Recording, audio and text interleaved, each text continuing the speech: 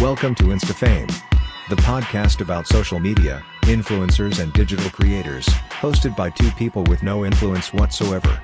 In fact, they might as well not even exist. Enjoy. What's up, everybody? Jamal here. And I'm Anna Kemp. And this is InstaFame.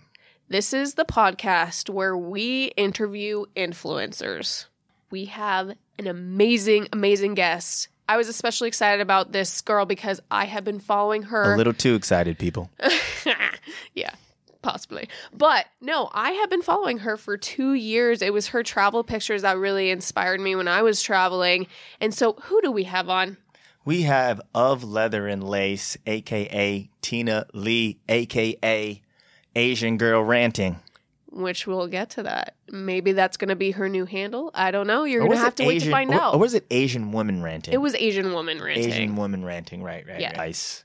But this conversation was really great, and I love how raw and real Tina was with us, because I feel like sometimes people aren't as open to talking about, the difficulties and what it takes to be an influencer, and she really was open with us, which I really respect. She was a little too open to the point where there's a whole country that will probably not let her in after this podcast airs. That's how real she was. Which country it is, you're just going to have to listen to find out. Yeah, so stay tuned and check it out.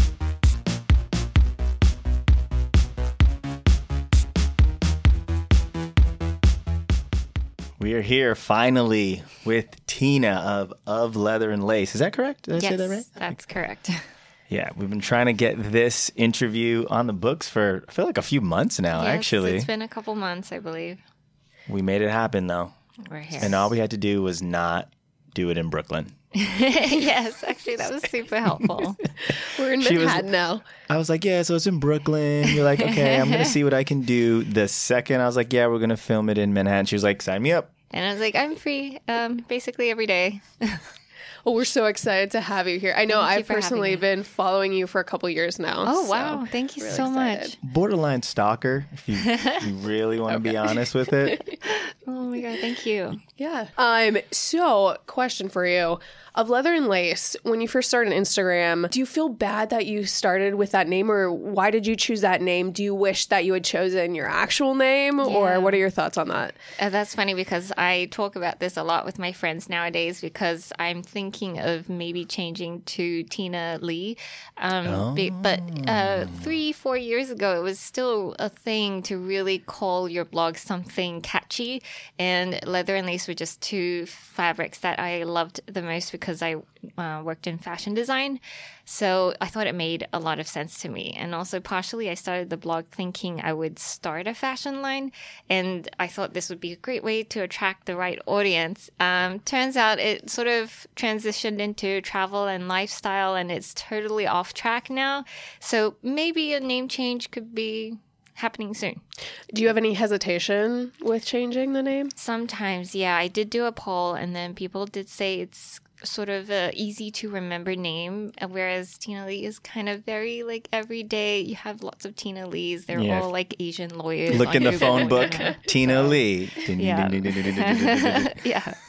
So I'm not sure. I'm a little torn. Yeah, and I think that's a big part about just kind of being an influencer is the whole branding piece of it. So once someone does know you for your name, whether it's something crazy like XYT7Z, people just start remembering that. So if you did change it, people might be like, where is she? I don't see her in my feed. What's going on? I was going into the subway, I think 2 days ago, and then some girl just turned around and saw me. She was like, Olerla.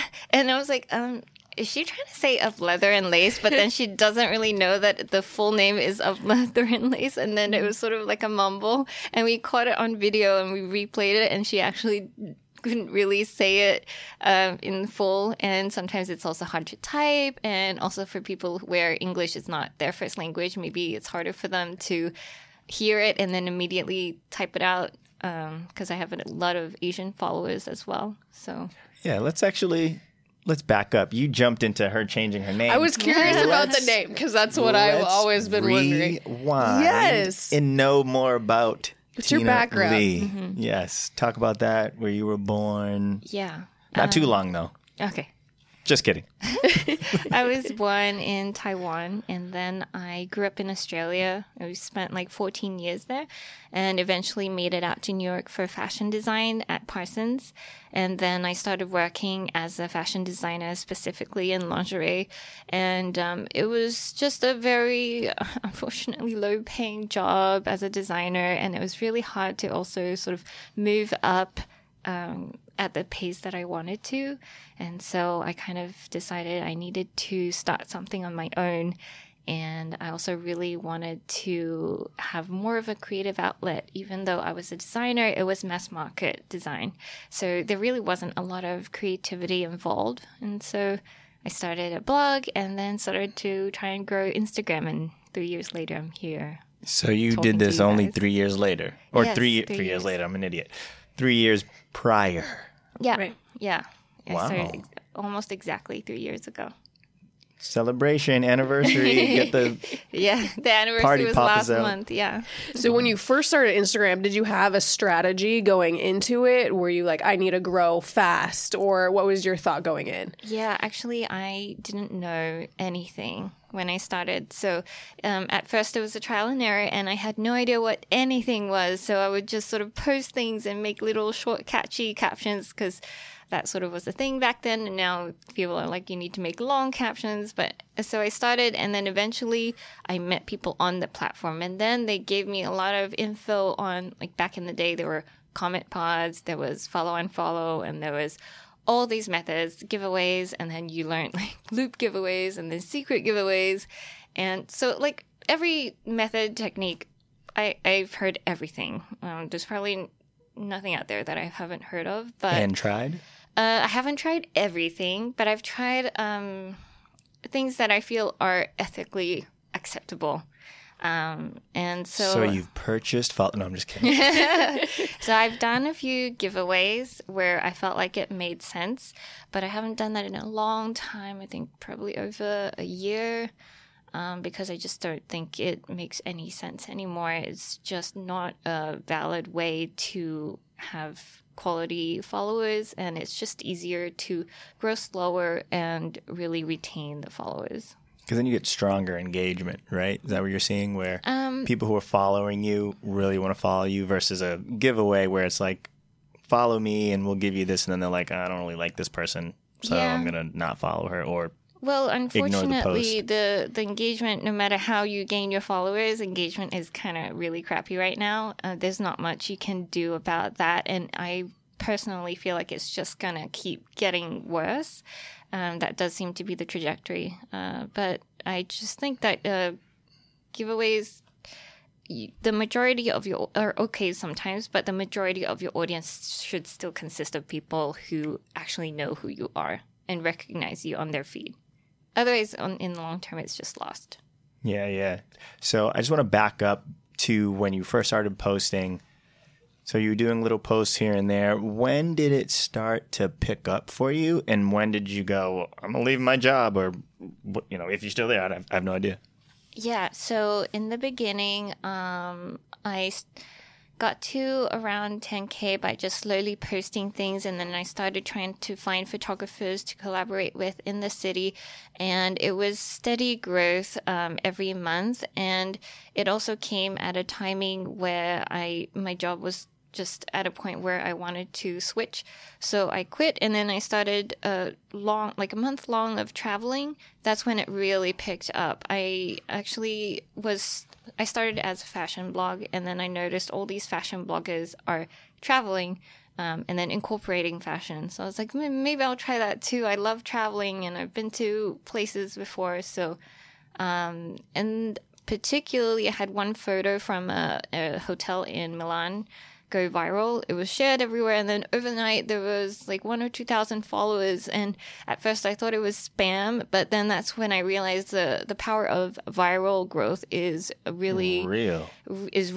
So that's when I was like, okay, I'm gonna keep doing this. So I kept trying to create viral-esque content, and for at least another year, maybe even 2.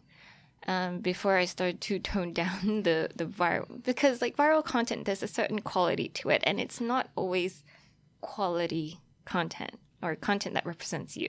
You just want it to get shared. So it's a very different kind of vibe. So that's sort of how I started to grow in the beginning, actually. I guess you could call that a strategy. Yeah, no, it seems like you were doing something very specific and it was kind of working. I'm just always intrigued by like that moment when you're like, wait, this might work. I can maybe not do this as a job and do this as a job. Yeah. And what year was that? How long ago was that? That was actually 2017. Okay. Yeah. So like not even a year after starting. I definitely quit too early. Guys, don't do this. Have enough savings, have an income. Don't do what I did. It was very irresponsible. But I had like a healthy amount of savings. I quit. Do you think that you had more motivation because you quit? Definitely. Yeah. I gave myself 2 years. And before the 2 years was up, I did manage to make a profit. But it was towards the end. And I really don't recommend people give themselves 2 years. I feel like maybe 1 year and be already on track to seeing the income before you quit. It was very risky what I did. Yeah. I'm done with this. I'm out of here. Do you even have an Instagram handle yet? No, but I'm done. Yeah, I get a lot of people asking me like, hey, how do I do this full time? And I go into their profile and it's private. I'm like, no. Yeah, that's not going to work. Well, no one can see your profile, so. Yeah. Yeah, clown. So when you first started, I know you said you were looking for photographers around to take pictures of you. Mm-hmm. Now, I know you're married. Congratulations, by the way. Did he take your pictures? So at first we tried, definitely. I had a nice camera, which I didn't know how to use. It was so bad to the point where we would take the photos, it was blurry, and we're like, why is it blurry? And then maybe a few hours later, we realized we didn't even put it on autofocus. It was on manual the entire time. They still had the cap on. They were like, man, these are some dark photos. I can't see anything. It's black and white. It was pretty bad. Like, we really didn't know anything. And then, so I decided to look outside. And he wasn't also that into it. He never got into it. But in the long run, it turned out to be a great thing because I developed a new skill. I now do photo and video, and I also create, like I shoot for other people as well. So that's sort of another income stream. Interesting. We'll have to talk more about that. Okay. Yeah, for some reason, I always assume that the Insta hubbies or Insta boyfriends are shooting the photos because it's like, wait, she's in a bed with some petal of roses on. She doesn't have clothes on. Who's shooting that photo? Yeah, most of those are actually my tripod. If you see it in the hotel room, most of them are my tripod. Sometimes, if a friend is there, they will help, or if it's my husband. But actually, I have had several times where it's indoors, and my husband was just next to me, and he's just on his phone, like playing video games, and I'm shooting on a tripod. I'm like, no. He's like, do you need my help? I'm like, no, I got it. Use my remote, and it's just good to be self-sufficient. So that's like kind of like that Tracy Ellis Ross thing where she like does her own photos a lot. She actually like shoots them. So I didn't know that's cool actually. That's really awesome. There's this, you shoot in this one location, and I wanted to ask you about it. You can see the view of the city. It looks like, is that an apartment or? That's our apartment. Oh my gosh, that's gorgeous. We got lucky. We're coming over tonight. She says she only lives 6 blocks from here. We're not going to say where we are, but we can do the math. We know the area.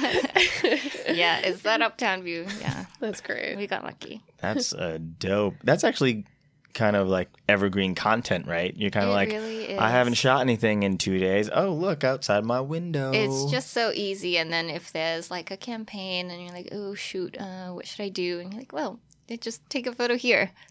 And yeah, it's pretty good. That makes sense. So that's interesting. He has nothing to do with your exploits. But yeah, I do see him in some photos here and there. Do you have to like coax him then? Because I think there was a photo of you on like a rooftop with him. Mm-hmm. That was our friend Jerome helped us for that one because I couldn't possibly do the tripod like that. But usually at home I set everything up with the tripod and all the lights and whatnot. And then I'm like, okay, I'm going to borrow you for 5 minutes. Just come and sit here. arch your back, like sit your back straight, and then we take the photo, and then he's done. Does he have an Instagram as well? Actually, he created one recently, a secret one, so he could look at our wedding stories, because he said you can't look at it on a computer. So he actually created an account. It was cute. Oh, that's nice. I have to ask too. So you call him Mr. D? Is that his nickname? It's his name. Okay. But he just likes to remain anonymous. Gotcha. So I just used the first initial of his name. Gotcha. He could be David, Daniel, It could be anything. Drake. I don't know. You pick. She said your Drake. What? Tina Lee's with Drake? This is amazing. I did notice you were in Canada not too long ago on a project. I guess so. Could happen. So do you find that most of your followers follow you for the fashion or travel or both? I would say more travel. Yeah. Definitely. You can tell with the engagement.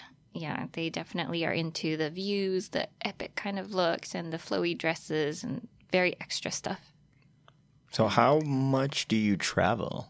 So for right now, it's at least once a month, sometimes twice, depending on how many projects there are, or also depending on the season. So in March, April, May, there were all the flowers. So I was sort of around the world everywhere chasing all these seasons. So it really depends.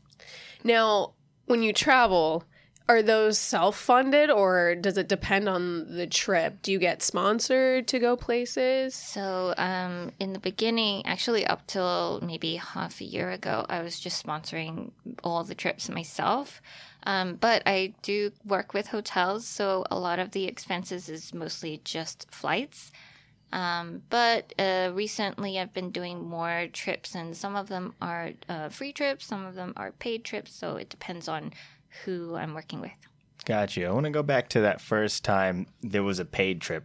How did that work? Can you say who that brand was? Were you like, oh, they want to pay me to do this? Like, what was that feeling like? Can I say? I guess I can. Yeah, I mean, it's all written on the feed, like ad and everything. So basically, if there's a hashtag ad, it's paid. And sometimes if you tag a brand, but there's no hashtag ad, it could mean maybe if there's a branded tag, it could also be paid, or it's just a gifted collab. So the first one was Fairmont Hotel, and they had 90th anniversary, and it was a very big deal. So a few of us I went. read that blog post. That was the one, Toronto? Yeah, correct. Yeah.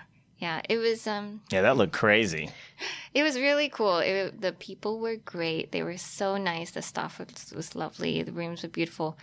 At that time, it was my first trip, so I had no idea. I didn't have no idea, but it was I kind of You were a rookie. I sold myself short. Yeah, and I was like, just this much. And then later on, I realized that was kind of a really, really low amount. But I mean, I was really happy doing it. I was just happy to go and create content. And when it's your first gig, you always want to do a good job, and you just want to make sure you can be on board and show people what you can do. So I don't think too much about that. Now she's like, F you, pay me right now. I'm not even taking any photos. Get out of my face. Nah, I still do a lot of non-paid trips too, because it's fun, and depending on the location. And to get content. Yes. To keep up the feeding the beast, if you will. Yeah, but I have too much content right now. It's actually a problem. It's a good problem. Too much content. Yeah, because I shoot a lot when I travel. I don't just shoot once in the morning. I would try to do 2 or 3 locations in the morning and then maybe 2 in the afternoon. So after maybe even a 2-day trip, I would have so many photos to post for so long, and actually I can never get to them. So there's always leftover content somewhere on my hard drive. That's a lot of content. That is actually something when I used to look at people's feeds, I used to be like, oh, wow, that's weird. I thought they were in New York today, but that photo is in Milan. Paris. Wait, what now I'm just like, oh, people post out of order and they post, but at the time, rookie Instagram follower over here didn't realize that people were just doing throwback photos and whatnot. Used to be in the moment and chronological. No more. Now it's like last February. I'm like, wait, last February? It's winter here. What the heck? What's going on? Yes, we know you do that. That's why I said it. So when you went on your first paid trip, did they reach out to you or did you reach out to them? They reached out to me. Okay. Yeah, actually, for probably up until that point, I wasn't really reaching out to anybody except hotels. Probably more personality than anything. I'm just very reclusive. Like I tend to just sort of stay at home and I'm just like work on my camera and then do my edits, and that's just sort of what I'm really into. And I should really get a manager. But yeah, so I never really did those outreach. And eventually they slowly started coming in. But after like a few collabs, then they really do start to come in sort of all of a sudden. And how many subscribers, followers did you have at that point when they reached out to you the first time? Maybe it was like 150K or something. Okay. But I would say a lot of people start way earlier than that. I know a lot of people. Not a lot, but I know some people who are at 50 to 100,000 who also go on paid trips, non-paid trips. So it just, the price differs, but definitely people can make a full-time job out of it at a lower follower count. That's crazy. Yeah, in my mind, I thought you needed to have like Kim Kardashian, Yeah. 50 million to like go crazy. But no, it's like, oh, you can kind of, have 50K, 100K, 200K, which is kind of where you're at, and seems like you're doing all right. You got that view. I'm trying to come over and just hang out, drink some wine. Those California wines you were posting about. It also depends a lot on who they know, like what PR company knows them and who they know and who they're on good terms with and what kind of great job they've done before, the quality of their content, and if they're on time, if they're professional. So those are all things that the PR companies take into consideration. And also, you guys probably have heard this everywhere, but microbloggers are actually great in terms of the return for a company. Very true. Yeah, I have heard that. In terms of the engagement rate, because the lower the follower count, the more Instagram thinks that you're somebody's friend rather than an influencer. So that's part of the reason why they're actually like really great to work with. I think people who want to get into travel influencing, I know from experience, you want to do... Here we go again, guys. I'm so sorry for the soliloquy. She's going to talk about how she's a failed influencer and yada, yada, yada. But continue. Not a failed influencer. I think it's more of I saw what it takes to be an influencer, because I moved to China and I wanted to do the travel thing. Wow. And then I realized how hard it was. And I saw people like you who were like, oh, I want to go to hotels for free and get all this stuff for free. I'm going to become a travel influencer. And it looks so easy and it looks so glamorous. And then you actually do it and you're like, wow, this takes a lot of planning. It takes money. It takes so many things. So kind of when you go on those trips, what does it take to get the shot that you're going for? It usually takes hours of planning. Sometimes I even make PowerPoints for what wait. A PowerPoint. Rewind. Yeah. She said she makes Microsoft PowerPoints. I gotta hear about this PowerPoint. This is really interesting. Well, actually, it was for better communication with the other people involved. Let's say there's a photographer and I want to visually give them an idea of where we're shooting at. And in the beginning, I was sending them all these pictures and I was like, look, this is where we're going to go, this and this and this. You were sending him like a Pinterest board. Now you were like, wait a minute, let's step it up. Microsoft. Yeah, so now I have it down to like the hour where we're going, and then sometimes I even put my outfit on it. And visually for me, it's really helpful. So I don't have to scramble together an outfit last minute the day before and not be able to sleep or something. Then I can just sort of put it on the bed and then get up and go. So it's really great for the photographer as well. So you're like really planning this out to a T. It depends on the trip. Yeah. So what's a moment when you're not kind of planning it and you still get like a cool shot or like interesting video or something to that effect? If I'm not going to a place that's very high on my bucket list, maybe like Vancouver. Oh, and they're not inviting you back. Passport denied. No, I love Vancouver. We love you, Canada. Gotcha. In other news, So Tina Lee much. does not like Vancouver. That's going to be the title of this podcast. It was really nice there, but I went for a wedding, so it also depends on like the purpose of the trip. Sure. So that was part of it. Yeah. Wasn't the top of your list. Yeah. So if there's a lot of places that are Wait, you saying your friend's wedding wasn't at the top of? No, I'm just kidding. I'm just trying to. Jamal. Just kidding. Stirring up trouble. Stirring it up. Yeah. And, you know, there's a lot of beautiful cities around the world, but there's a certain quality to a city that makes it Instagrammable. There's even certain ways to frame the view or the ways the buildings are built, like the size of them. If it's too vast or if the view is too, flat, then in person it looks beautiful and it's an amazing experience. But in photos, Hard to shoot. It's hard. Yeah. That's actually a good point. Yeah. I didn't think about so that. hilly cities are great. They have views, they have viewpoints, places with castles. Lakes are harder because it's usually flat. So it really depends on where. She's schooling us right now. Okay. So, you don't want people in the back of your shot. Yeah. So are you getting up at the crack of dawn? Like how, or are you just editing them out? I'm getting up early. Yeah, definitely. Not just because I can edit them if I want to. It would be harder, obviously.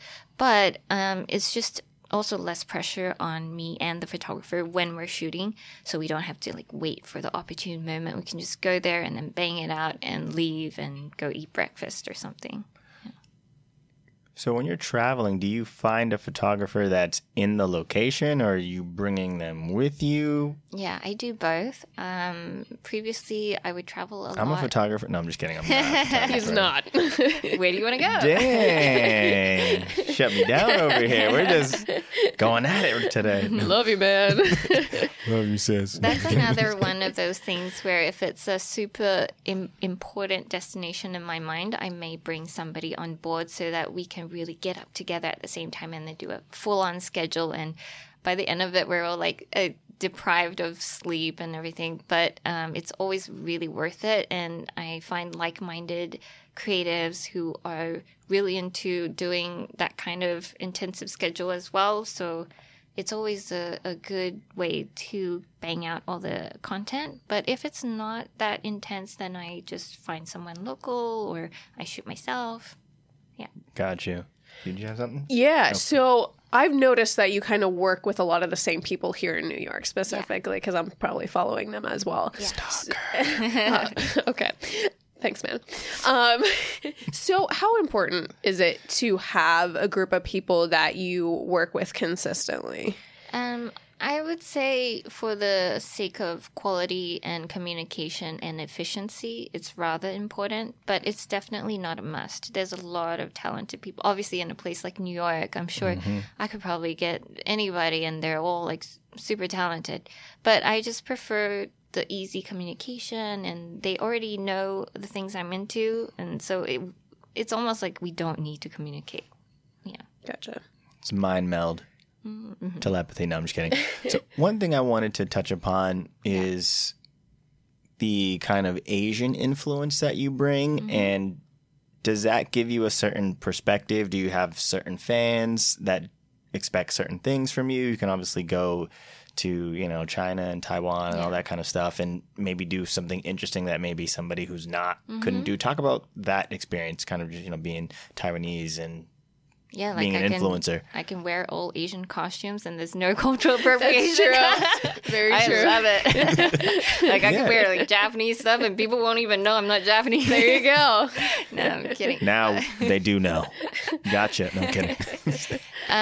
Well, I'm so glad you asked this question. It's actually the first time I've been asked this. But actually, I think race plays a huge part in the influencing. Not just in terms of how you look. That's the first very obvious part. When they can identify with you, it's just so much easier to like what you're doing or put themselves in your shoes. So that's the number one thing, appearance. But secondly, also just habits. Even when I'm promoting skincare products, the type of skin or the type of food or the type of destinations they like to go to, and even the type of aesthetic. So I would say Asian aesthetic maybe is a little bit more luxurious or epic and there's a lot going on in the frame, or it's more colorful and vibrant. That's just all generalizations. But I think the Asian part does influence a lot of what I do. And I do notice a lot more either Asian American or actual Asians who live in any part of Asia who are more engaged with your content, because you're speaking their language, so to speak. Yeah. But then you're also kind of bringing an American / Australian / New York vibe to it as well. So how do you kind of mix and match those vibes to create, Of Leather and Lace, which is, the current brand? Yeah, it's actually hard to sort of take care of everybody, so to speak. Like, I do want to put more, like, I try to put more Chinese in it, but then I always forget because I'm living here and my husband doesn't speak Chinese. So I feel like sometimes I neglect the people who prefer that I also put Chinese in there. But it did start out in New York and in the US, and the majority of my audience is still English speaking. I think it's like 90-something% English speaking. Yeah, I was surprised. Wow, interesting. But so it's hard to sort of combine everything, but I think it does make you unique, though. Yeah, so it kind of just gives a little something different than, and you can see that in some of the stuff you do too, where it has some of those Asian elements that catch your eye. You're like, ooh, but then of course there's that New York aspect to it, buildings and whatnot, and the fashion as well tends to be edgier. But then there's also some elements of it that are more casual and smooth, or colorful, I guess is probably the right word, what you're saying. I think it's a personal choice of how you want to brand yourself. A lot of people say like niche is better, but unfortunately, because this is a personal brand and we are multifaceted people, and I just couldn't niche down to like Asian focused or US focused or anything like that. I love so many things. I want to do everything. So I'm a little bit greedy in that sense. And I've just embraced it. I can't do niche stuff. Yeah. So speaking about that, kind of the difficulties of the balance, what else do you find kind of difficult about just being an influencer? So obviously you mentioned you have a lot of content and you have to go through it all constantly. Then of course there's always the need to feed the beast. Do you ever like get crazy if you haven't posted something in like 24 hours? You can't sleep at night? Yeah, that's definitely a bit of the pressure. I'm trying to do like a color feed for as long as I can. It's been about a year now, and it's been consistent. So I'm happy about that. But that does come with a lot of pressure. There's like deadlines with projects with brands, but then I don't want to sacrifice the color. So I have to specifically find a place with that color to shoot all of my branded content. And I have to know exactly when they want me to post so that I can plan all my feed to that color. And then to that day, I'm like, bang, okay, same color. So it's very troublesome when brands delay the approval of the content and I can't post it, but I'm already changing colors and then I'm waiting and I'm not posting, and that's like the stressful. horror. Really stressful. Oh God, why? That was really stressful. It's such a small thing to worry about, but I'm kind of perfectionist. So Yeah, no, that definitely makes sense. It's interesting, obviously. From us, we're like, the horror. But for you, as this is what you do, it is like, have to be consistent. It's not do or die, but it's like, oh my God, I got to get this out. It's got to be, what's your color scheme right now? It's like it's bluish? going into dark blue and then into autumn colors, like orange and yellow soon. So how often do you change? Do you do it based on seasons or just based on what I can get? Okay, yeah, gotcha. He's like, yo, this skirt is blue, it's in yellow. But also based on season. I think people do love seasonal content, and because I went on a trip to Maldives this year when everyone else was posting fall content, so I actually got a DM and she was like, your feed used to be like this, and this year it's just not like that anymore, so I don't really like it anymore. And I was like, wow, thanks for telling me. She threw some shade. Yeah, the Maldives are so ugly. So that's actually another good question that I wanted to bring up. We had another guest on who talked about this, but if you're getting a certain follower, let's say back in 2017, and then, like you said, you start switching up your vibes. Yeah. Do you notice people leaving Definitely. or DMing and being like, I hate this. You just, went to Toronto. No, you went to Vancouver. No, everyone that's back to like the question about what's difficult. Sorry, Vancouver. Let's not shit on Vancouver. Back to the difficulties. It's really difficult to please everybody. Yeah. And partially like the pride in me or the personality, like even growing up, if somebody scolded me, I would cry. That's how much I cared about the things I was producing, whatever it was, like homework or folding my clothes when I was a kid. And That's now, a wrinkle. Go to your room. And now when I grow up, I feel like I really work really hard and pour my heart and soul into everything I do. And it's pretty sad when people are like, I'm going to leave you because I don't like this one thing. You're like, but how about all the 100 other things that I did? I don't care about those other photos. I don't care about the 10 photos I just liked at 2 p.m. It's 3 p.m. in this blue and yellow thing you posted. Nope, I'm out of here. Yeah. Well, and I think that influencers want to grow and want to change over time, but the audience, from what I've seen, not the majority, but a lot of them are very unforgiving and change. Yeah. I think it's best if you can get an audience that can grow with you. So maybe an age group that is fitting for you and for what you're going through in life is probably the best way. Now, how do you build that connection with your audience? Do you always respond to messages or comments, or how does that work? Yeah, I try to respond to as many as I can. Sometimes I still miss some, but try to just say thank you or something in DMs, or they ask for a link, I give them the link. It's just small things like that. You didn't respond to me the other day. Actually, she did. That's why she's here. On that Vancouver post that I know. Okay. So back to the difficulties. I want to read one of your posts because it kind of goes along with that. So let me pull it up. She's pulling real up fast. posts. I'm pulling up posts. Okay, you're in a gorgeous red dress. Oh, yeah. And you're saying, true. my Let me see face. it. Here you go. I'm just kidding. My face, when I'm trying to take some photos and some random photographers start to take pictures as if it's their photo shoot.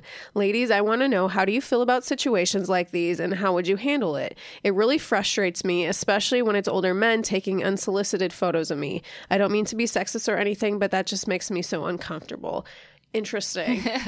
And I saw the video. You posted a video after it because I really wanted to see. So I'm glad you posted that video. And I was like, there's these old dudes just taking pictures of you, like, they know you and it's their photo shoot. So what was that situation like? Yeah, I feel like it's one thing if you're doing something peculiar or you're in an ostentatious dress and then people whip out their phone and like snap and maybe just lightly laugh or then show somebody. It's like whatever. But these people with their DSLR and then changing lens and then crouching and then just doing it along with us as if it was their photo shoot. And that to me crosses the line. I don't think we can do anything about it. I'm not going to do anything about it, but I just think socially it's inappropriate. I would feel so uncomfortable. Yeah. I'd be like, I don't even know what they're doing with those pictures. Yeah. Like, they could be going up on the wall. Yeah. They could be getting hot and heavy. But I don't want to know that. la, I can't hear you. Okay. But yeah, I mean, like, that happens and, that's kind of a difficult situation to be in. But. Yeah. In the end, I asked them to stop. I had to ask them twice because they wouldn't stop. Oh, so the first time they were just like, click, click, click. Yeah, right. Yeah. But I was surprised, everybody has an opinion nowadays. And then a lot of people, agree and have been in similar situations. But I also sometimes get people who are like, it's a public space. Deal with it. but no. It's that balance. It's like, technically, I guess, yes, it's a public space, but culturally or, being a good socially, citizen of the world, don't be creepy. Yeah. They're like, F that. Snap, snap, snap, snap, snap. Yeah, I didn't think about that. That's very interesting. Yeah. Now, you travel luxuriously from what I've seen. Have you ever not traveled that way? Have you ever Yeah, you travel very luxurious. Very, yes. There's a photo talking about Qatar Airlines, the bed laid back with bed of roses. She's like a movie I star. always talk about the bed of roses, even though I haven't actually seen one in your photos, but just everything. I think you're thinking of Bali, like the pool of rose petals. I think I've probably done everything with roses. Yeah, you know? see, she's the... I put them in a car trunk. I put them in a bathtub. I put them on my bed. It's everywhere. But I started out with the intent of doing luxury travel. And it's partially because it's really what makes me happy. But also, it definitely is not always that way. But I am conscious to only put that on my feed because that is the type of brand that I am consciously going for. Now, I always see you have these amazing spreads of food. I have to ask, like, do you actually eat that Everyone asks I'm that. getting Like, I know. I want to know because I'm just like, that's all I want stare that. at. I got wine. I'm thirsty. It's so much food. There's bread The and next cheeses and time- grapes. Yeah, the next Where are time I those? post something like that, I'm going to put a caption disclaimer. I ate everything. Yes.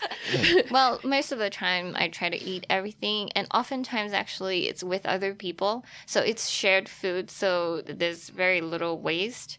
But sometimes if I'm by myself, you do need to like be strategic about what you order. So I try to order the littlest amount of food, but spread it out in the spread. So like I put multiple plates and then one strawberry here, one strawberry there, and then one cup here. Sometimes the cups are empty, because I don't want to order 2 cappuccinos and have it look really amazing. But I just put like nice cups there so it still fills the frame. I see. So you're eating most of it. Yes. That makes me happy. I mean, it looks And sad. a little full. Yeah. I mean, the picture would look sad if it's just one coffee cup. Yeah, like or one One bagel or orange. something. It's like, oh, that's sad. So which country had the best spread? Probably Paris. Oh, yeah, that makes sense. Yeah, sounds right. Those baguettes and chocolate yeah. croissants. It's pretty. Croissant, Yes, croissants. they're so picturesque. Yeah. Yeah. And so here's another thing that since you're travel and you're all about the travel influencing and kind of getting the photos, a couple months ago there was like a backlash about influencers and traveling. Yeah. Have you run into that? Or people like, no, you can't come to my hotel. What are you doing? And also, do you constantly do that? Or are you trying to get free stays? How does it work? Yeah. So Just so I can get free stays, mostly. Basically. Yeah. in the beginning, definitely, I was, especially when my savings was running low, I was like, I'll collab with anybody. But Holiday Inn. Super 8. But it's in Paris though. The luxurious Holiday Inn. when it makes sense, I always feel like a collaboration would be appropriate. But sometimes if I have a very intensive schedule, I'd rather pay money to stay somewhere more affordable and not have to worry and stress about being in the hotel room when the lighting is the best. So it really depends. I forget the question. Me too. I was still thinking about Holiday Inn. No, I was talking about have you received any backlash, from hotels or other destinations, travel oriented? That I know there are some getting fed up with all of these influencers wanting to stay there for free. And obviously, I'm sure if somebody sees your photo, they're like, ooh, Tina went there. Now I want to go there. And then everybody wants to go there. And then you get like this people who are kind of annoyed. Have you seen that a little bit? Or So far, not really. In the beginning, actually, 2 years ago, there were definitely more hotels who were not on board with influencer marketing. So maybe, especially 2 years ago, I was maybe at 50K or something. I don't remember, but the quaint times. when I reached out, and if I was like with less followers, they would just ignore me, or sometimes they'd write back and be like, you don't have enough reach. Ooh, burn. Damn. And then it's funny because I did that with a hotel, and they're like, no, you don't have enough followers. And then I paid for it, and because I'm like, I need this photo. Like, I'm craving this photo so bad.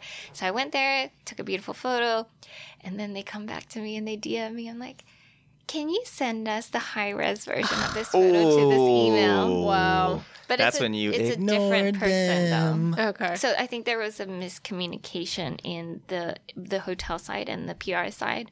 And then they have since changed PR, and now it's amazing. Oh, So okay, that's it really good. depends on who is handling the marketing and the PR. Yeah, so some people get it, some people don't, and it's Yeah. about knowing Yeah. who's who. And do you get tips from other influencers that you work with? Contacts or Yeah, definitely. I feel like if you are friends with people, it's sometimes okay to ask if, like, oh, do you mind sharing this hotel contact? You know, there are also people who are very secretive. It depends on the approach, and it depends on what it's for. If it's like paid, it's always a little more sensitive. But very also, true. like if it's my close friend, I always wait until they've locked down everything, and then they're always happy to share it, just like I'm happy to share. I don't think it should be so secretive. Okay, in that case, what's their Vancouver contact? It was It was a great trip. It was a great trip. So looking at your feed, you do have a lot of ads. So can you tell us, like, how many people do you work with, and how do you choose what products you're going to endorse? Are these all real ads? I've heard about that. I mean, I'm digging here. Yeah. Walter Cronkite, Yeah. my boy. Actually, so prior to maybe August, I hardly had any ads because I just didn't reach out to anybody. I don't think people knew who I was or that I existed. So I was just doing my own thing. And, right now is also busy season for influencers because it's almost the holiday Yeah, season. that makes sense. Okay. Yeah, and also because I reached out to a lot of people for my wedding. I just thought it would be such a perfect photo opportunity. I had 2 videographers and 2 photographers and a makeup artist. So I was like, I really should try and make something from this. And I would be taking the content anyway. So that's sort of how it started for me. And I think just there should be a balance as to like what you take on. So I don't think I would be taking on like, like, I don't know, what's a good example? Like cheese crackers or something. Because Ritz? maybe. Nabisco? I eat Ritz. It just depends on what it is. You do It eat just- Ritz? it should like make sense, So Sure. let's say beef jerky. Yeah, there's a lot of people on like certain influencer marketing websites like trying to get influencers to market their beef jerky, but that's just something I never eat, and I would never advertise for it or. Yeah, examples like that. So I try to keep it very authentic and things that I would definitely use. Actually, over half of them recently are brands that I was already using. Oh, that's exciting. Because- when you're using something Yeah. and then you get to Oh, Wait, you yeah, want to that pay was me amazing. to put this on my face? Yeah. But I just yesterday I put this on my face. Now you want to pay me to put it on my face? Okay. Yeah, exactly. It was amazing because I had already, for example, like I had been using Foreo for years. It's a face wash device, and they emailed me, and I was like, oh my God, they just emailed me. Yes, like this is organic and everything. And I was like, this is great. But also because I reached out for the wedding, I made a list of all the things that were relevant in my life, and then I reached out that way. So it wasn't the other way around. It was more like, I'm already using this. Let me see if they have some sort of budget or if they want some quality content, and it worked out great. Yeah. And then going back to the wedding. Yeah, let's talk wedding. And well, specifically since you mentioned that Mr. D doesn't really care about the social media thing. Yeah. How did that work? Was he getting annoyed? Yeah. Just talk about, because I remember, I want to say this was like 6 months ago, but I read this like big New York Times article where it was like influencers are killing, like, I don't know exactly what the title was, but essentially like it was wrecking honeymoons because nobody was happy because everybody just wanted their perfect shot. Yeah. Like, how did you balance having to do all these brands with, saying I do and living happily ever after with the person you're supposed to live for the rest of your life, et cetera, et cetera? Well, I'm pretty lucky because he is a super easygoing guy. Even though he doesn't like to take my photos, if there's someone who will take the photos for us, he's like, okay, you know, and sometimes when I'm doing my own photos, he'll go out and he booked like a tour at the Coliseum by himself, and I was like, okay, bye, have fun. And I'm here like shooting my stuff. So there is definitely a balance though that I tried to strike. But for this trip in particular, I didn't want to. This trip, you mean like your wedding? The wedding trip. It was like for this trip. I'm like, wait, you mean the thing? Okay. I wanted to really collaborate with the creators that came along because they were also my friends and we all had things that we wanted to shoot. So I already told my husband, like, look, we're going to be doing a lot of photos. Can you just handle it for this trip, and then we'll have more chill trips in the future. Like we can go to places where it doesn't matter so much. But this one is very, very important for me. So I really communicated that. And he was okay. And for were you taking your own stories during your wedding? Yeah, the lucky thing is I had so many people coming, so I just designated a really close friend, Jerome, to do the stories for me. And Smart. He's always been good at stories, and he's just very good at, stabilizing the phone and talking into the camera. So he did help me a lot getting the thing, so I didn't even have my phone most of the time during the day because he was going around using my phone and filming everything or helping film me. So it was very stress-free. So you got to focus on the getting married part Yeah. and not so much thinking about the Instagram part of it. Yeah. Okay, so in other words, it didn't wreck your marriage. That's good. Or your wedding. I mean, yeah, that's good. No, not at all. It was great. Yeah. That's awesome. And then I guess another thing that just popped into my head would be around kind of how you're using Instagram now versus how you were using it before. So obviously you mentioned stories. Stories are really big now. Yeah. Everybody's posting them versus, say, a lot of people are ignoring the feed and not really posting pictures on their feed. Yeah. Because one, it's a lot of work to post a great photo versus stories. Yeah. It's going to be gone in 24 hours. And then there's IGTV and a bunch of other crap I can't even think of because I don't use it. Also cinemagraphs, which Oh, yeah, I cinemagraphs. wanna You did hear that about cool that, one with the wine. I thought was Yeah. cool. So yeah, talk about how you're using it now versus how you were using it previously. I don't think I'll ever abandon the feed or turn down on the feed. But I do think it depends on what type of creator you are. So if you're a true influencer, let's say more reality TV type influencer, then it may be more important to always keep updated with your stories about what you're doing every day, the breakfast you're eating, and then the sweatpants you're wearing to where you're working out, That's important. But if I posted that, I don't think anybody would care. Yeah, and I don't work out, so too lazy for that.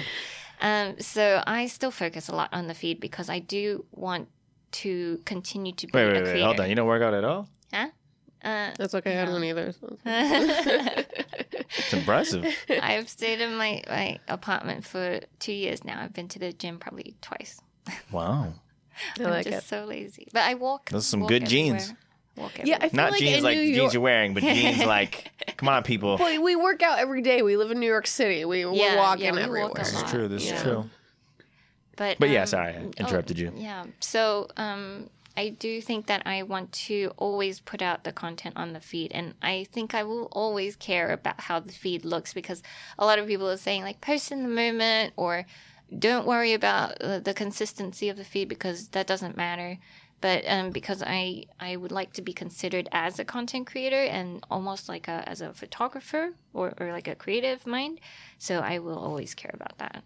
Okay, so now that we're talking about Instagram, I want to continue something I mentioned just as we were talking was they're thinking about getting rid of likes. Oh, yeah. What's your thoughts there? You also, I noticed you also went to their office recently. Talk about that because I think that's just cool, but we'll attack both. So first, I guess, about the likes. Yeah. Yeah, That's crazy. I personally, to be honest, I hate it. I hate the idea that it's going away. I feel like, oh my God, all this hard work. And, they just all said it this was effort. a test. They're probably going to get rid of it. No, they're going to get rid of it. Everything they test out always ends up happening. This usually. is a test that we're doing for real. Wait, what?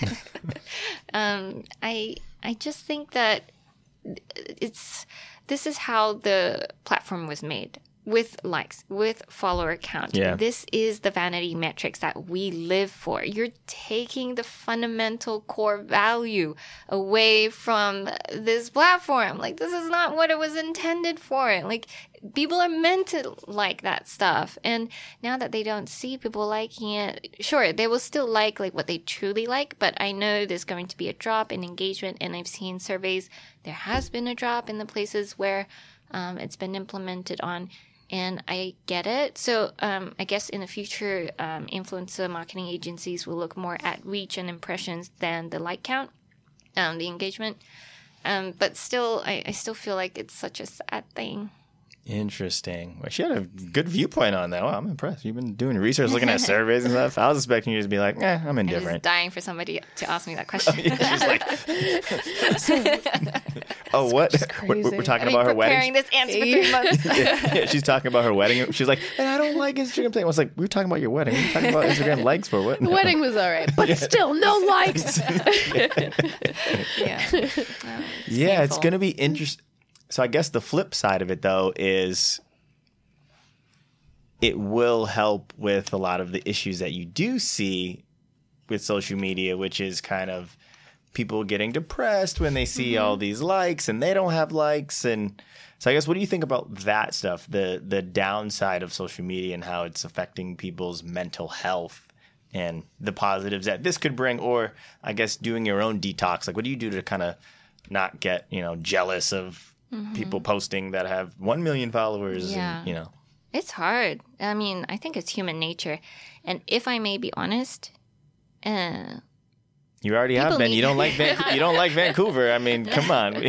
She loves it, okay? We've already said that. I love Vancouver. It's her favorite. No, to be honest, I really think that the mental health issue is something that people really need to deal with on a more personal level. I don't think it's a problem with the platform. I think the platform should be careful with bullying and offensive content, definitely. But in terms of the vanity metrics of it, I feel like it is the nature of social media.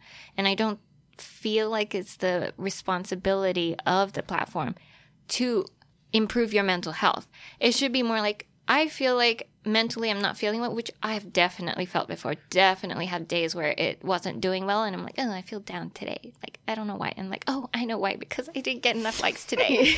But, it affects me too, for sure. But I learned to deal with it, and I think it is a thing you learn over time. And if necessary, you should do a social detox, or you can step away from your phone, or you can reduce your use on social media.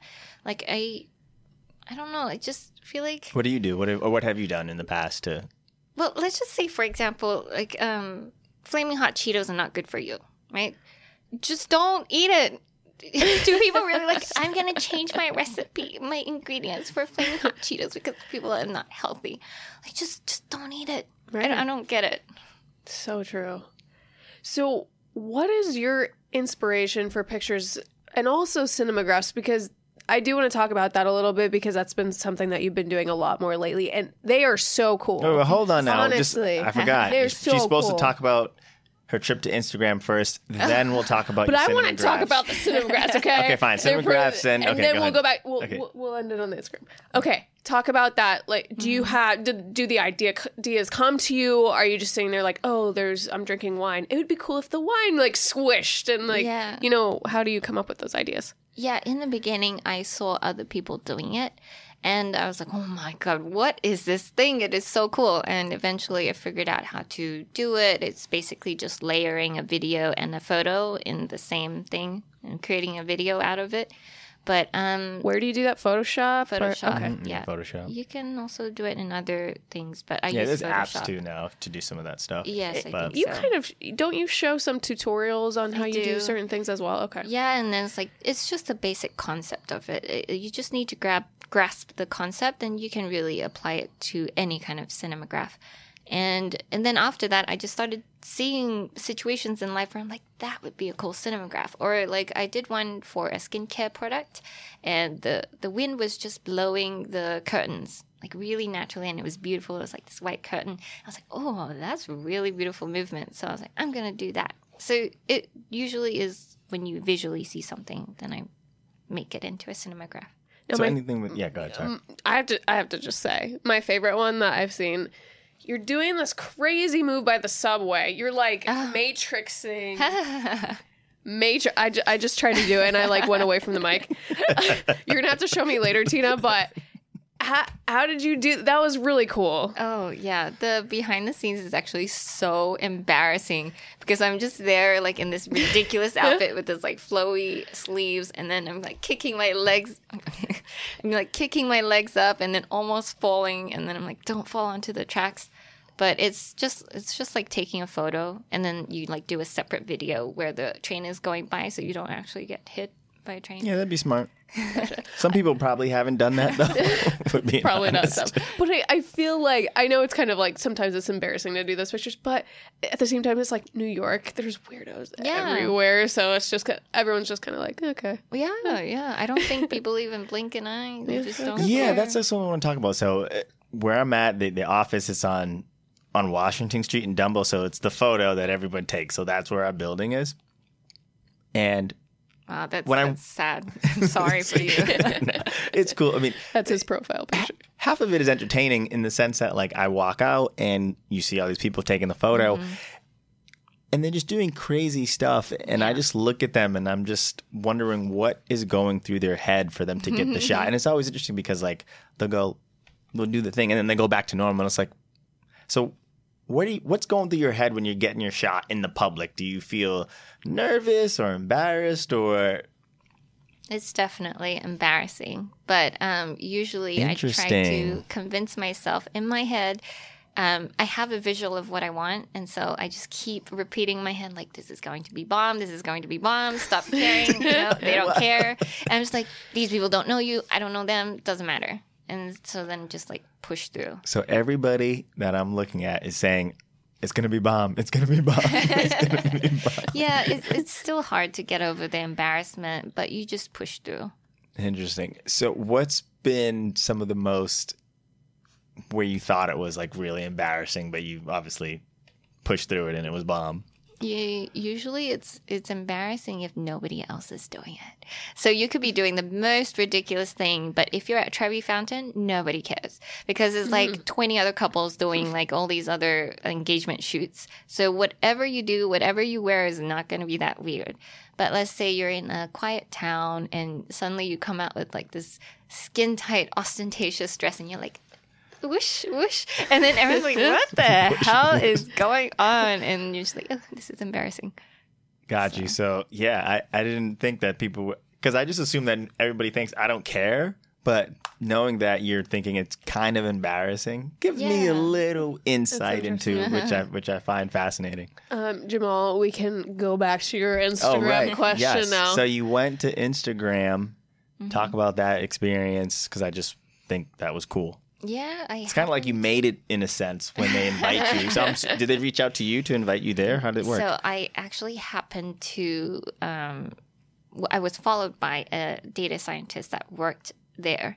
And previously I had posted about like shadow ban problems and he reached out and was like, oh. Wait, shadow ban problems, what?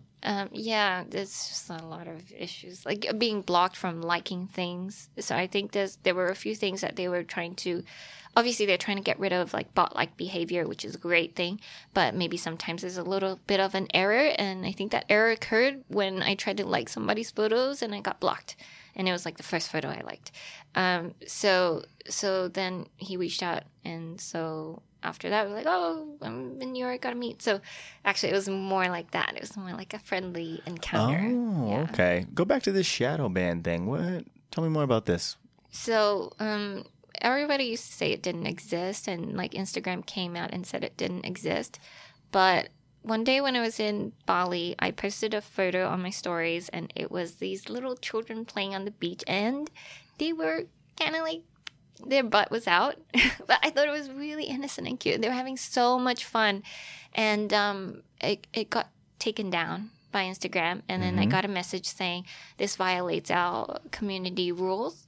Community guidelines. Yeah. And in retrospect, I'm like, duh, like, of course. Like, I didn't think about that. But it was very, very, like, innocent to begin with. And then, so right after that, I started noticing, I started dropping followers. And I was like, what is going on? Oh, my God. And basically, it was like my account disappeared from the face of Earth. Like, they couldn't search my account. What? And it wouldn't show up on any hashtags. Even my own hashtag of leather and lace. The things that other people posted would show up, but nothing from my page. So basically, people outside of my audience could not find me. And Wow. yeah, so that was kind of crazy. And how does For it? You freaked out, I'm How does sure. it I fix? freaked out. Yeah, so you basically, the general gist that I've heard is that 2 weeks later they lift the ban. But the thing is, there is a sort of health score Shadow of ban. what I've heard. Sounds devious. Sounds like a thriller, a movie. Shadow ban. Yeah. Sounds like Lord of the Learn Rings something I know. character. every day. Yeah, and so it's like you're invisible. It's like that. Wow, I So didn't you even reach know they nobody. did that. So they like ghost you. So you basically start losing because you don't gain enough exposure to outweigh your losses. And So- so that happens if they think you're posting Yep. objectionable content. Yes. So another time it happened to me again, but this time it was a complete just mistake because I was posting a story with my friends and they're like, "Oh, they are such monkeys," but I think that's what triggered it. But it was Really? just saying like because they were sitting on a roof and I was like, "Oh, they're my friends. They're such monkeys." Maybe they flagged That's a it trigger as word. bullying or Yeah. something. And it got taken down, and I was told it was offensive, and I had to like file a report and everything. Eventually, they recognized it was a mistake, and they lifted it. But so it lasted maybe like 1 or 2 days. But yeah, mistakes can happen. Wow, this whole shadow ban So thing is interesting. very interesting. This is intriguing. Like, Yeah, I had a friend who posted a video of himself skateboarding as a kid. He got banned from What? that. Why? Yeah, it was his own video of himself as a child. Oh, and it 'cause wasn't. it was a child. There was no nudity, nothing inappropriate. It was just him like skateboarding, and it got flagged. And he didn't know why. You know, there was nothing he could do. Wow. other people can mark your content as like They can. bad and improper, right? That's another one. Does of that the happen ways. often? They're like, that girl, that girl that DM'd you, she's like, I don't like her content. Oh my god! I better be nice to everybody. No, I do think there is a correlation. I think maybe like if a lot of people report your things, then they could ban you. Yeah, I know somebody's account got taken down because too many people were reporting her, Oh wow. but I forget for what reason. She didn't have those proper colors. Yeah. She went with the green and yellow and not I the think blue maybe and she yellow. said something offensive Yeah. to a lot of people. Yeah. Yeah, do you ever probably. get scared of that? Of like, do Yeah. you reread and read and read again everything you say, and like Definitely. all you actually say is hi? Yeah, I feel like we do live in a world where political correctness is of the utmost importance. Like, you used to be able to say so many things in the 80s and, nobody reacted. But nowadays, like, you should be conscious and careful. And I want to be all of those, but sometimes it's still hard to get everything. And it's also hard to not offend anybody. Yeah, I feel Right. like everybody They get mad at everything, honestly. just straight up punks nowadays. I feel like we're so soft, like extra soft. Like you can't even. Everything's a trigger word, like water. Yeah, It's like, yeah. water. It's like and- really. Being an Water? influencer, you're like in the spotlight, so you have to be extra careful because any little thing that you do could Yeah. set people off, Yeah. So that must be stressful at times. Like, I put a story up about why I prefer not to tan as like an Asian from Asian culture. My parents are always like, stay out of the sun. Like, we don't want freckles on your face. Like, it's bad for your skin. You'll get wrinkles. So also I explained why socially, based on history, people prefer to be more pale in Asia. And That probably didn't go over well, did it? well, most people actually DM'd and agreed. Like, all the Asians were like, yeah, my Oh, well, family yeah. too, my parents too. And then I had one lady, like, she was like, she just said, like, oh, as a tan white female, I feel offended. But what you're saying, like, you're perpetuating the idea that tanning is not attractive. And I was like, that's not what I said. I'm just Yeah, trying to people can explain. No, take they don't everything. understand the culture. You're just saying, this is my culture. I'm just trying to explain why my parents think this way, and it was enforced upon me, and so I am affected by these cultural attitudes. That's all I was trying to explain. That's how the culture is. So I want to end on talking about a new platform. So I just saw that you posted, guys, I'm finally on TikTok. I mean, you didn't say it like that, but I'm just copying you. That's how he does That's me, totally too. how I talk. He did me earlier, like, oh my God. Because we all talk like that. So that's the new kid in town. Yeah. You just joined it. Are you starting to think about how you can branch off into new platforms or take this and start doing other stuff? You obviously mentioned that you're shooting for other people as well, because obviously you can never lay all your eggs in one basket because Instagram's taking those likes away soon. Yeah. So just, I guess, talk about your thoughts on TikTok and how you're going to approach it and just, Right now, all my eggs are in one basket. But I do want to diversify and actually go back to like blogs because I think that is a traffic that will basically never go away because people will always search on Google. But I also think like YouTube, like long form video content is the future, along with short form video content like TikTok, and hence why I joined. But I think it's better to join early on a platform than later, even though the age group right now is still too young. It's not really the right demographic for me, per se. But then it's still better to be on it than not. Gotcha. So you're just kind of experimenting and exploring. Yeah. And then you mentioned YouTube. What are you trying to do there? Or basically just trying to start a channel, but I've said that for the last 2 years, so we'll see. What kind of content would you want to put on your channel? I would think maybe more like travel vlogs and maybe more tutorials, things that can bring value to others so they can learn something. Gotcha. Yeah, that's actually fairly smart. I've been talking about starting a YouTube channel for never. I'm lying. Really? I was like, this is news to me. Gotcha. I have some ideas. We'll see. I like micro mobility. There could be something there for me, but probably I did not. it for a while. It was fun. Yeah. It's fun to do vlogs and stuff. Would you be of Leather and Lace on these other platforms? That's actually another reason why I have not started, because I just couldn't, I couldn't decide, like, should I go with my name or should I go with this? And yeah, I've been thwarted. Yeah, that should be how we end this. Let's go through what she should do. Advice column from people who don't have any followers. This is Tell me, and I'll follow everything Okay, let's you do say. this. You first. This should be how we end every podcast. We give our smart advice. Okay. We give our advice. Sorry, Hit this me is with making me it. laugh. Oh my Okay. God. Okay, go ahead. Jamal, expert in all things social media with All his right. 200 followers. Damn, why you gonna... It's not even 200. Man. Okay. So what we're looking at here is you're trying to decide between your name Yeah. and if you want to keep Of Leather and Lace. So the pros of Leather and Lace, of course, is that people already know it. Mm-hmm. It's big on Instagram. Yeah. That's about it. Oh, no, wait. Your blog is also the same, correct? Yeah, so my you're domain name. So the domain name is, okay. That's a lot of things going for you. On the other hand, since you're not on a lot of, for instance, it's not like you're on YouTube I'm not, and Twitter and TikTok and all of those. So there is a potential for you to Start over, especially on a new platform. But my name is so unsexy. That's another problem. Tina Lee. Maybe I should make up a new name. You could make up a new name. Make up an alias. Yeah, you Tina should. Lace. Ooh. Oh, or Tina Leather. So we'll go over to you. Okay. So my final opinion would be, I think you should keep Instagram and the blog for now, but experiment with something new and see if it starts to move the needle. Yeah. And then if it seems like it's okay, then you can make the switch. Maybe not the Tina Leather, though. I might have some older men asking me to whip them or That's true. That's like a whole nother platform over there. Like, can I massage your feet? Wait a minute. Tina Lace. Mr. D isn't gonna like that. All right, best advice ever. No, okay.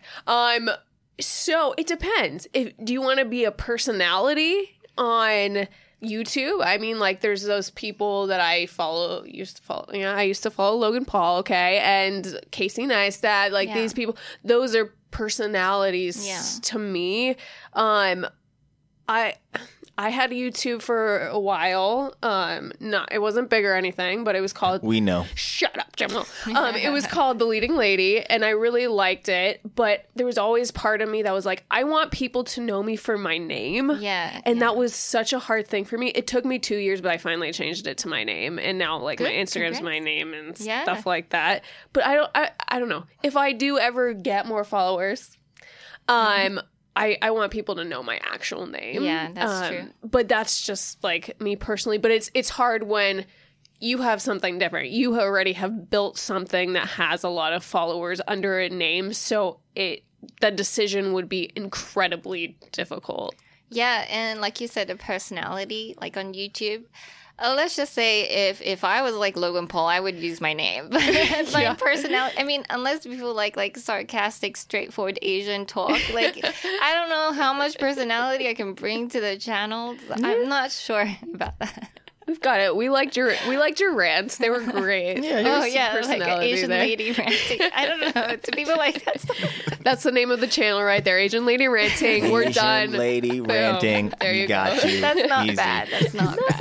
Oh, yeah. But you'd have to rant, That gives me an idea. Yeah, exactly. We got it. Good. We'll take 10%. Thank you. All right. Well, this thank you. has been amazing. I can't believe you so showed much. up. Well, no, actually, I can't believe it always because you're show down the up. street. She's down the street. No, it's great. Thank you so much so for being much here. for having So me. interesting. Thank you. So thank you. And if you're not following her already, it's Oh, that's right. Yes. Well, hold on. Wait a minute. Wait a minute. Because do we want to perpetuate the old name or we do. do we want... No, okay, we do. Yes. So it's Of Leather and Lace Yes. on Instagram and OfLeatherAndLace.com. Yes, correct. And then YouTube could be In the Asian works. lady ranting. To be decided. Yes, that's to be decided. All right. Thank you. Thank you. so much. Thank you for tuning into this edition of InstaFame. This episode is sponsored by absolutely no one. The show probably has 2 followers, Jamal and Anna. If by some miracle, you actually enjoyed this podcast, you can subscribe on Spotify, Apple, or your favorite listening platform. Have a nice day.